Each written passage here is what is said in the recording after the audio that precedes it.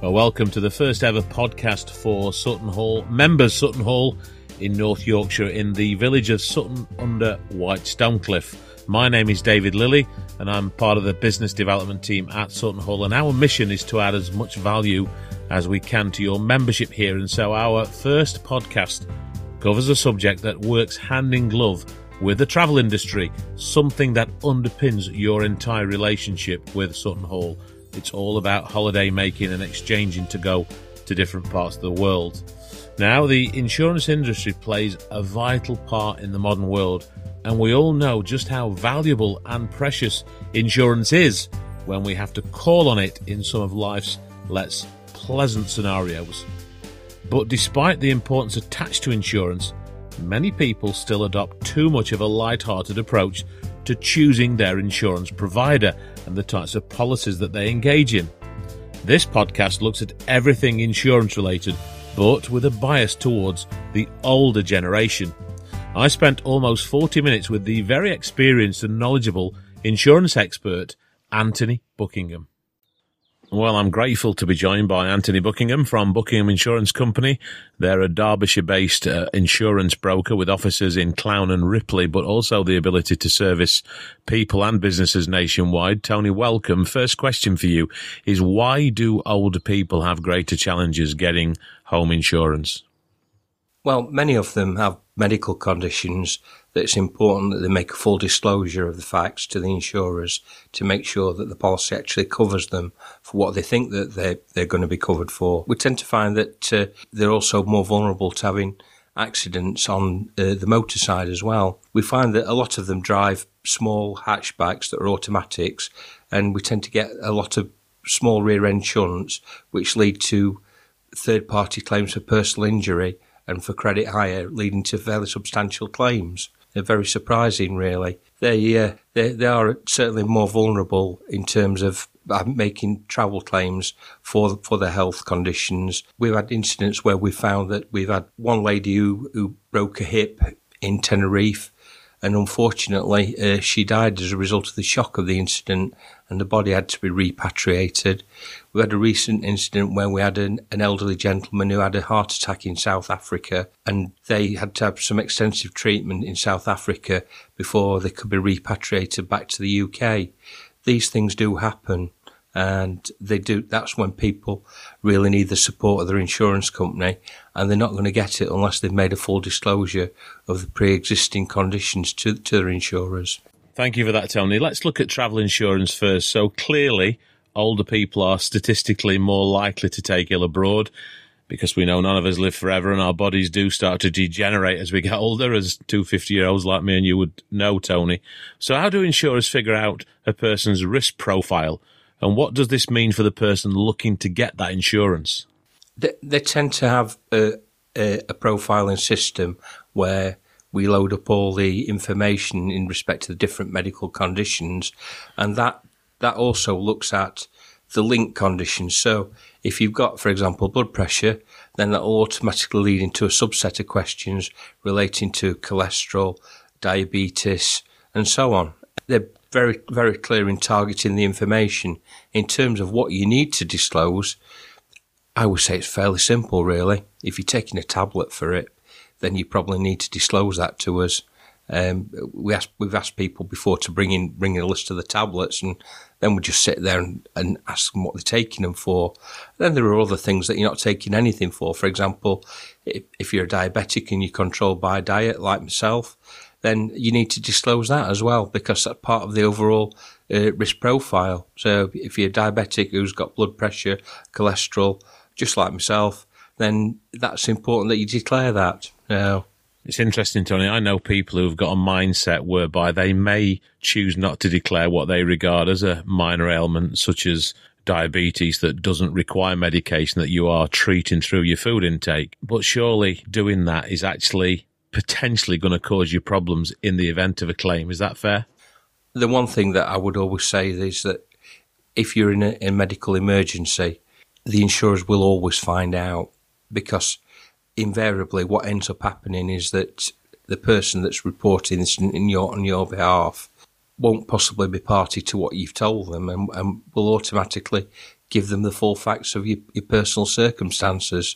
And if they don't, certainly the medical practitioners will do that.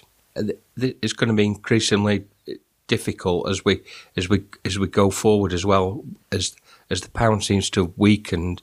The cost of medical treatment abroad is increasing as well. So you're going to place yourself at more financial risk by not declaring the full facts if you end up with the bill because you've not declared everything.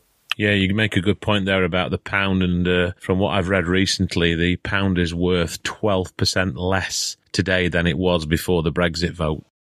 It's very considerable, and it's leading to a significant increase in the cost to insurers, and that's now being fed back down into premiums. Tend not to have currencies on stock to a large degree, apart from the major currencies. They'll have the euro and they'll have the dollar. They'll have some of those in stock, but eventually that runs out because they do have to pay claims on an ongoing basis. So, Tony, let's walk through a fictional scenario. Imagine someone has gone on holiday, they have a bad heart, they've had a heart attack in the past, they haven't declared that in their travel insurance policy application. Sadly, they get on holiday, they have a heart attack, which is actually not life-threatening, so they get treated by the hospital, they present their insurance papers, and it transpires in the shortness of time in the investigation that follows in the claim that that person's had a heart attack. What happens in that scenario? We'd end up eventually at a position where the claim is refused. If you're in the EU and you've got a European health card, then you're going to receive the treatment in hospital in Europe, but you won't get any aftercare, and you won't get repatriated. That'll all be down to you. You just receive the basic healthcare. If you're in the US, you'll probably end up in somewhere like ER, and heaven help you if you end up in somewhere like that. Now then, you mentioned something really interesting there, Tony, which touches on Brexit and the European health card. Obviously, we are about to exit the European Union. What is going to happen after we've done that as far as that European health card is concerned, and how does that influence the world of travel insurance going forward? We don't know at this stage. This is the thing that's really proving a little unfair on businesses generally.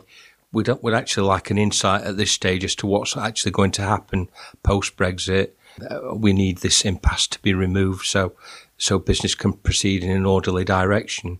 So it appears fair to conclude, Tony, that if and when we do exit the European Union, as the British population have voted for, that European health card will disappear, and anyone that takes ill in a European country will have to have their own travel insurance to cover that comprehensively without any questions. Unless an agreement is reached on it, they won't get treated. If as it stands today, we leave the EU on, is it the 31st of October, the new date? Yeah. And we leave without any deal going forward, then you won't be covered under your European health card. That's the current position. So to emphasise massively, and for the avoidance of any doubt, if Brexit occurs with no deal, then it is mission critical that anyone going overseas has the right type and level of travel insurance cover. Oh, absolutely, yeah. It will be a big risk that they'll be carrying themselves if they don't take out some travel insurance. Clearly, we're touching one of the many areas of Brexit that perhaps some people, both in government and those people who voted, have actually not thought through or weren't fully aware of that. Moving on then, because we're not here to talk about Brexit. So what would your advice be to any older person looking to get appropriate travel insurance? For example, which parts of the policy should people pay most attention to? And are there smarter ways to buy such policies? Definitely the medical cover. Medical emergencies can be incredibly expensive, and make sure you've got full cover for all your medical conditions by making sure that you give them full disclosure. We tend to find that we do have claims for that age group of people, and they're often for the things that they've already declared to us. They do need to be protected. The other thing as well that we also find is that a lot of elderly people aren't quite so solid on the feet as they might have been when they were younger, and we get quite a lot of claims for things like broken limbs. We had a recent claim for an elderly gentleman from Cresswell who he was on holiday visiting relatives in Australia, and he fell and broke his leg. He was trying to do something that he probably could have done a bit easier when he was 20 years ago, climbing up a bit of a rock face, only about 2 or 3 feet, but slipped and broke his leg. And the insurers picked up the full tab for his treatment and his rehabilitation, because he had to stay a little while longer than he planned before he could come home. I think the total bill on that one were about £55,000. Goodness me! Yeah. So these things do happen. That the best thing that people can do is really speak to a professional insurance broker that's got an understanding of travel insurance, and have generally got a panel of insurers that they can work with, so they're not tied down to the one insurer. It's very difficult to do this over the internet and remember everything that you've got. You're best sitting down, having a bit of a plan, and preparing all the information, and then speaking over the phone to an expert insurance broker, or speak to or call in and see them. Calling and see them is the best way, really, because you get a feel for the business that you're dealing with and speaking to. But be prepared to give the full information. That's the absolute must. So the key takeaway for me so far, Tony, when it comes to travel insurance, and you've made this point loud and clear, is that when you are applying for travel insurance, declare your medical conditions. And to your point, I really like this. If you're taking a tablet on an ongoing basis, that's because you've got a medical condition, then you need to declare that. Moving on, I know another point that you made before we started recording is the importance of actually taking out your holiday insurance at the time you book your holiday. Why do you insist that that's so important, Tony? Yeah, the moment that you take out the policy is the moment the cover commences. Now, we also find that a lot of older people tend to book very nice holidays, very long-distance holidays. We've just been quoting for an elderly gentleman who is going on a cruise that goes through the Panama Canal, up the western side of the US, down to American Samoa, Fiji, finishing in New Zealand. I think the cost of his cruise is about £12,000. So he's probably paid a deposit. I don't know. What's a deposit on a holiday, David? 25%? Something like 25-30%. Yeah. So he's probably paid £3,000 up front. Now, if you're not taking the travel insurance out straight away, would mean that £3,000 would be at risk, because he won't be insured for the cancellation cover until the policy's taken out. Yeah. Now, the other key point of that is that when you take the policy out, it basically doesn't affect the price. So you're only really covering the financial aspect of the cost of the holiday, as well as your activities and during the duration of the holiday. So it's not financially detrimental. You're not paying for a longer period of cover by taking it out as soon as you book the holiday. Okay, Tony, so what about someone like me who travels abroad maybe 4 or 5 times a year on holiday, but also travels across the UK on leisure breaks? What type of policies out there are suitable for someone like me? Is there what I would call a catch-all travel policy that would cover all of Europe? What would you recommend in that regard? What's out there? Yeah, you can do annual policies. You can do them on a fairly restricted basis. So you could do, say, for example, a European type policy, or dare I say EU policy, or you can extend that to do a worldwide policy. And from there on, you can probably extend it to do a worldwide policy, including USA and Canada. Now, and that policy will generally cover any trip that's no more than 31 days in duration. You can often extend that if you're going for a longer break, but I would say 90% of people fit into the up to 31 days duration. So and from there as well, there are policies for people who may take longer holidays. So, for example, we get people who take a year out and go backpacking, and they need annual cover. They don't have the same cover requirements as in terms of property that you get for an elderly person who's on a long distance cruise for a number of weeks, but they certainly have a medical insurance requirement that needs to be extended to cover them for the duration of the whole trip.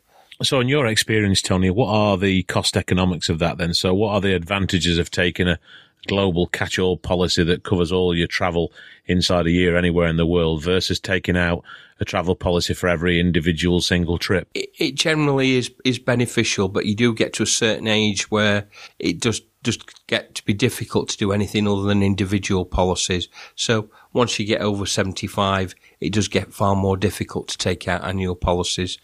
And that's partly because it's a constantly changing scenario in terms of health and your ability to travel and so on. So they do tend to look at past that age, looking at individual policy. I guess most people listening to this, specifically business people, have heard the 4 words GDPR, General Data Protection Regulation, which was brought in to tighten up the old Data Protection Act. So with insurance in mind, let me give you an example. Someone like me is booking travel insurance. Is there a central database that insurers can access to see what my medical claims history is or what my claims have been on my travel insurance related to medical? There won't be in terms of medical history or claims history on travel insurance.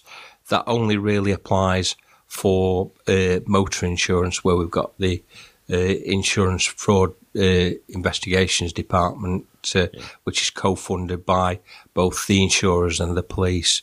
But in terms of that aspect of it, generally people will trip themselves up. There is also no requirement on a travel insurance policy to declare previous claims either. Yeah. Now, that is very interesting, Tony. That does surprise me. In fact, there are a few things that have surprised me that have been of interest in this discussion so far. Certainly the point you came up with about the European health card was a real surprise, and in that I've not thought about it, and I'm sure I'm not on my own in that. Yeah. And one other thing I would point out as well, just sort of going a little bit off track, is that people that do take longer holidays, your standard household insurance tends to only cover you for a maximum of 30 days of the property unoccupied. So if you're going to, say, an apartment you've got in Spain for a couple of months during the winter, you need to speak to your home insurers about that to make sure that they know that you're going to be out of your property for a couple of months during the winter. And they may put a few stipulations on what you need to do in terms of draining the system and things like that. So you don't put yourself at risk to a leak and a significant water damage claim. And the likelihood, Tony, is that the older generation who are in, let's say, comfortable retirement and who can afford to travel more, they aren't going to be at home as much, are they?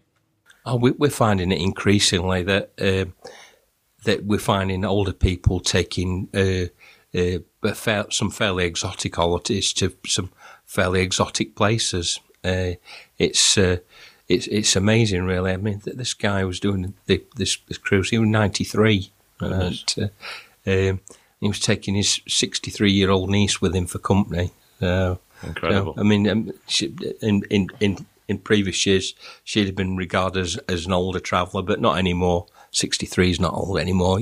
You're a young spring chicken, aren't you? What a wonderful experience for that gentleman to be travelling the world at the age of 93 with his 63-year-old niece. Fabulous. Moving on again, Tony. So there are various types of insurance that are attached to some of our payment cards. So, for example, I have an American Express card that purports to have £250,000 worth of travel accident cover. I also have something linked to my TSB bank account, which looks at travel insurance as well.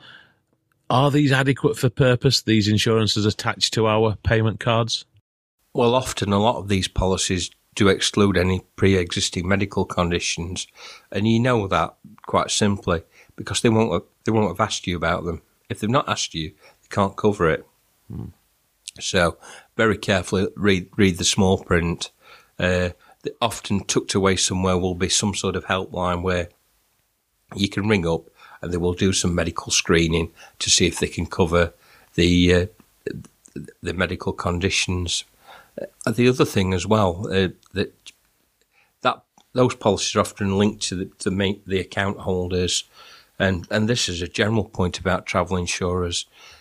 If you're travelling on a holiday and there's a group of you, then really you all need to be on the same policy, because one may affect the others with not making a full disclosure. So, for example, it's not any good for say a wife to have the free bank insurance and the husband to take out a policy because with an insurance broker because he's got medical conditions, because the wife would need to come back with the husband if there was a medical emergency or stay over.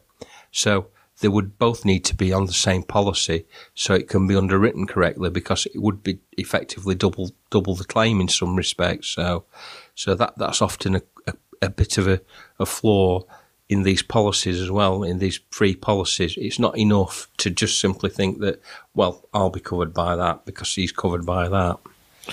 So on to the subject of different genres or types of travel insurance. Walk us through some of the different types of travel insurance policies that are out there, Tony.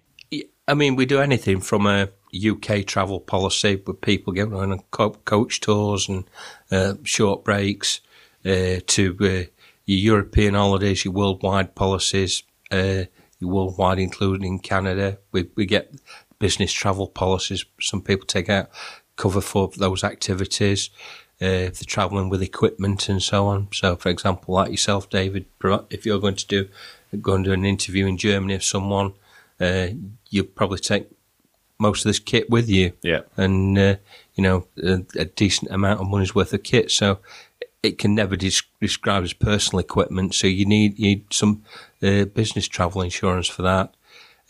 We can cater for all those type of eventualities. We also, as I say, look at the backpackers and long stay holidays.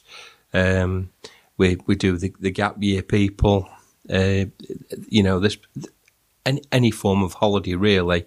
There are so many different things. We'll find one way of fitting it into one of the wide range of products that we offer. So on the surface, Tony, we all know how easy it is to actually buy some of our different insurance types online. But in your many years' experience, what are the benefits of someone actually picking up the phone and speaking to a broker, or better still, going into an office and visiting them? What are the benefits for the actual customer in those areas? You get a professional, personal service. The problem is when you buy over the internet, as soon as you need to speak to someone, it becomes incredibly difficult. And the other thing as well is a lot of the brands that you see on comparison sites, for example, you don't really know who the insurer is. It might be an insurer that has no financial security rating. Now, that might not appear very important to the man in the street, but that's something that a risk that the broker will underwrite. We won't use an insurer for this type of insurance where we can't ascertain the financial rating of that company. Now, the biggest travel insurer in the UK, who shall remain nameless, have no financial security rating. And that's a massive risk, because have they got any money? What will happen if all those policies get cancelled, or if they're unable to fulfill them? Or if there's a catastrophe and a major disaster in a country where lots of people are on holiday. Absolutely, yeah. And or if you're caught on holiday and say they were to fail. It's not like motor insurance where there's some protection. You're simply left as a creditor. And we have seen natural disasters in places like Thailand in the last 15 years, and also ash clouds that have seen people stranded in different countries, not to mention airlines literally going bust overnight and leaving people stranded in their holiday destination. Yeah, and obviously there's all sorts of incidents that we've seen. There's definitely a trend for an increasing amount of natural disasters as climate appears to be changing. I think at one point, Tony, the general consumer thought that all this talk of global warming was scaremongering, but I think with science and evidence today as it is, we are seeing the planet get warmer. So I don't think there's any doubt whatsoever about that. Some very good TV series and documentaries on Netflix about that very subject of protecting the planet. Yeah, I agree. You've only got to look at our own little world around here and the water shortages that seem to be coming up over the last couple of years, and then the moorland fires that we seem to be having in spring and winter now. Yeah, it's quite alarming, really. So we've talked a lot about travel insurance for older people, but how does age affect people with their car and home insurance? Yeah, I mentioned briefly that car insurance, your premium does start to go up when you're over 70, and particularly when you're over 75, because you are vulnerable to having that accident where you might run into the back of a car when you're going shopping or something like that. It's very, very difficult because insurers don't want to push elderly people from driving cars because they understand that it's often their only means of transport in an era where public transport, unless you live in a city, is incredibly minimal. But there are definite risks, and we do see these particular accidents where the rear end shunts, where they run into the back of other cars, and there'll be 2 or 3 people on that car. Then there'll be a whiplash claim and a credit hire claim, and you'll have say £2,000 or £3,000 worth of damage, and then probably £20,000 worth of cover for likes of personal injuries, solicitors' fees, and hire cars. The costs mount up. So if you're paying £300 or £400 for your insurance, it takes an awful long time for the insurer to get that money back. Let's look at another example then, Tony. So let's take someone like me, been driving over 30 years. Touch wood, I have never had an accident that I've claimed for, but despite my no claims, as I get older and I get into my sort of 60s and 70s, are you saying that there will be a natural tendency because of my age for my insurance policy cost to increase? It will do, yes. Statistically, you are more likely to have an accident. It's the under 20s and over 70s are the big risk categories.